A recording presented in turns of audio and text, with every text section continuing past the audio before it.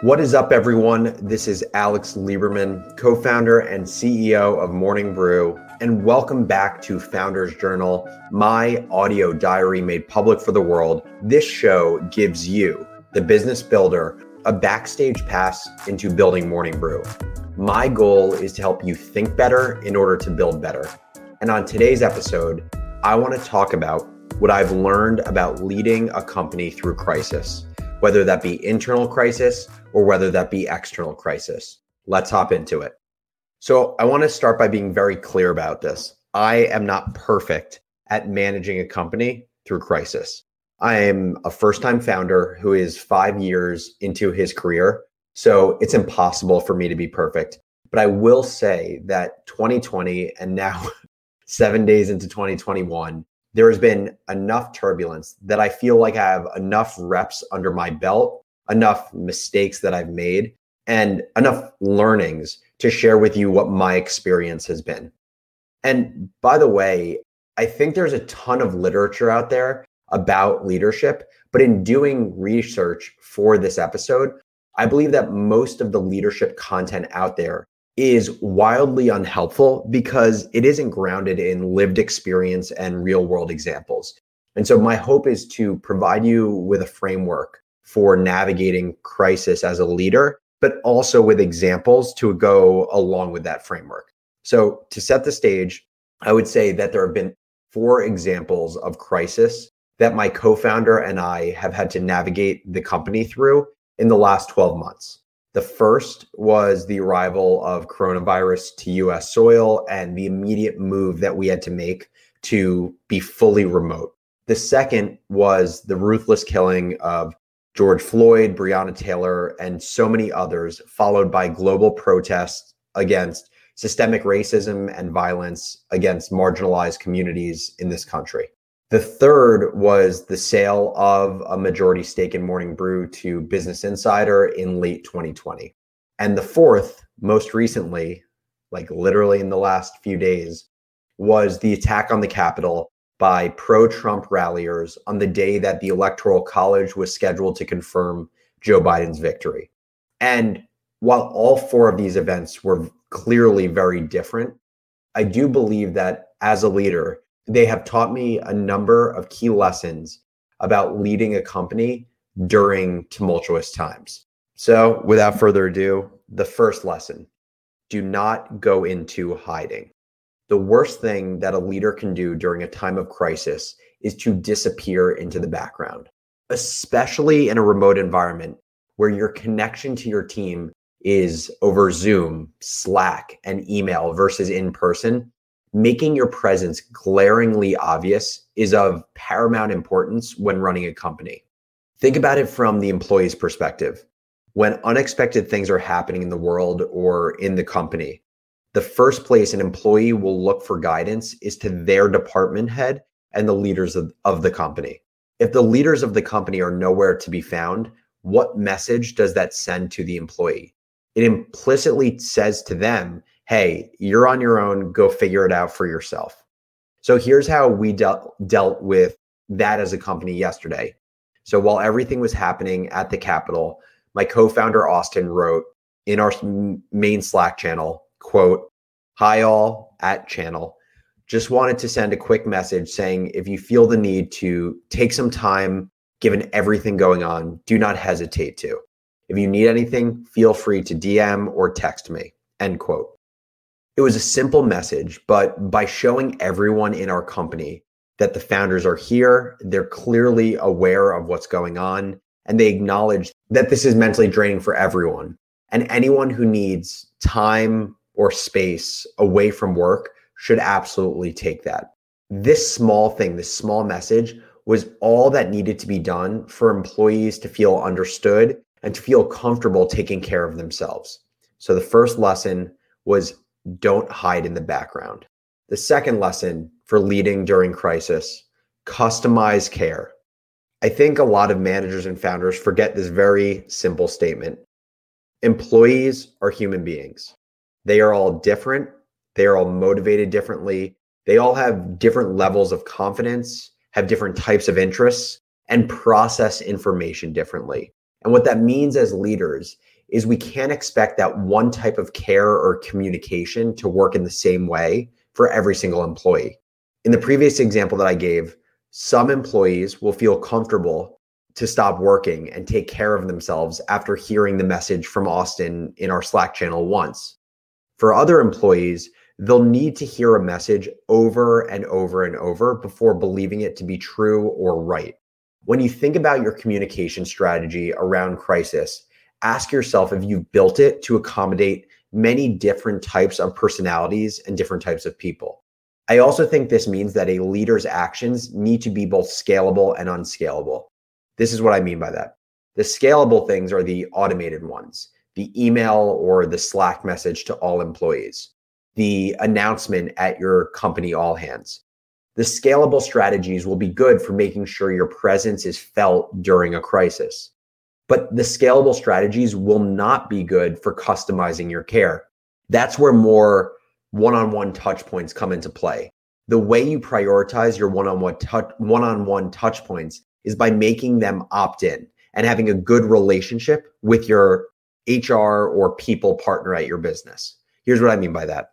In Austin's message to the company I shared a minute ago, by letting people know that he could be reached by text or DM, he opened up the opportunity for people to feel comfortable reaching out to him and letting him know what's on their mind. Obviously, that's great. Obviously, some people will opt in and actually reach out to Austin. But of course, no matter how many times you tell your team that you're accessible, some people still won't feel comfortable reaching out, which is why I think the other tactic is to have strong communication with your HR partner. By feeling comfortable reaching out to our head of HR and asking them if there's anyone at the company that could benefit from myself or Austin reaching out, it allows us to focus our unscalable communication time on the people that will really benefit from it. That's the second lesson. Customize your care for your employees. The third lesson about crisis leadership. Be humble enough to know you're going to fuck it up. Maybe if you're a seasoned executive that has managed many companies through many crises, you have the playbook and execution down to a science. But at least for fresher leaders and managers like myself, you cannot expect to get it all right. Every crisis is different, every company is different, and every company has a different culture. So while there are general lessons you can carry from crisis to crisis, the execution is never going to look the exact same. And Austin and I have had several fuck ups during these 4 company crises, from not over communicating enough during Morning Brew's sale process to not talking to individual employees enough during the height of the Black Lives Matter movement last summer. We had to not be okay with, but acknowledge the fact that we could have done better. No employee likes to hear from a manager or leader that's never wrong. And especially during a time of crisis, feeling frustrated with a leader's handling of something and then not seeing them own up to the mistake not only makes an employee resentful, but it makes them lose trust in their leaders. Fuck ups are inevitable. I've made them and I will make them in the future, no matter how prepared or how hard I try to be going into them. But owning up to them when they happen is so essential. So that is the third crisis leadership lesson. You are going to make mistakes. You have to be humble enough to own up to them. The fourth and final lesson in crisis leadership is being decisive. In so many crisis situations, there's no perfect answer or playbook for how to handle things. But doing nothing or saying nothing to your team is typically the wrong answer. My approach to managing crisis is to take in information to understand the full extent of a situation, use that information to come up with a few ways in which we can communicate with our company and our team, and then moving forward confidently with the communication plan that we decide to go forward with. I will say it is a very careful balance though. You don't want to take in the information, feel a rush of adrenaline in the moment, and then make a decision while your blood is pumping and your heart is making decisions instead of your head. But what you also don't want to do is take in information, process it slowly, come up with possible ways to communicate to your team, decide a plan of attack, question that plan of attack, move backward, come up with another solution, move forward with that solution, question that solution, and then act when it's too late and your response falls on deaf ears.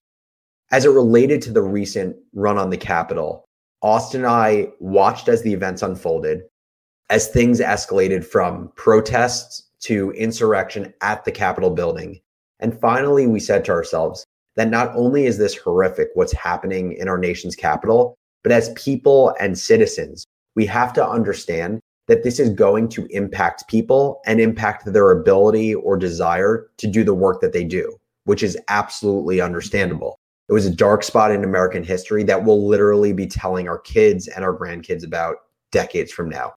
So once we had enough information, once we knew that things were really escalating, that's when we decided it was right to let the team know we're here, that we understand how everyone is trying to process this, and that taking care of yourself and your mental state is more important than work right now. It's a very careful balance, but leaders must figure out how to make quick decisions with their head while not acting quickly with their heart or not acting at all. So to recap, crisis leadership is an art, not a science, and is something that I continue to work through as a young founder. But I've learned 4 lessons that have helped to guide me through our most recent company crisis in the last few days. The first is don't hide, stay visible to your team. The second is customize the care you give to your organization. The third is be humble and admit when you're wrong. And the fourth is be decisive with your head. Now, I put it to you, Founders Journal listeners, what am I missing from my playbook? What other lessons could I leverage to be a more effective leader during crisis? Shoot me an email at alex@morningbrew.com. I'd love to hear from you. And in upcoming episodes, I'd love to share with other listeners, what is the 5th, 6th, and 7th thing that I should keep in mind as I lead my team through inevitable crisis that happens in the future. Thanks as always for listening to Founders Journal. I have the most amazing listeners and community in the world. And my goal, as I've always said, is I want to help you think better in order to be a more effective business builder. Thanks everyone for listening, and I'll talk to you all soon. Take it easy.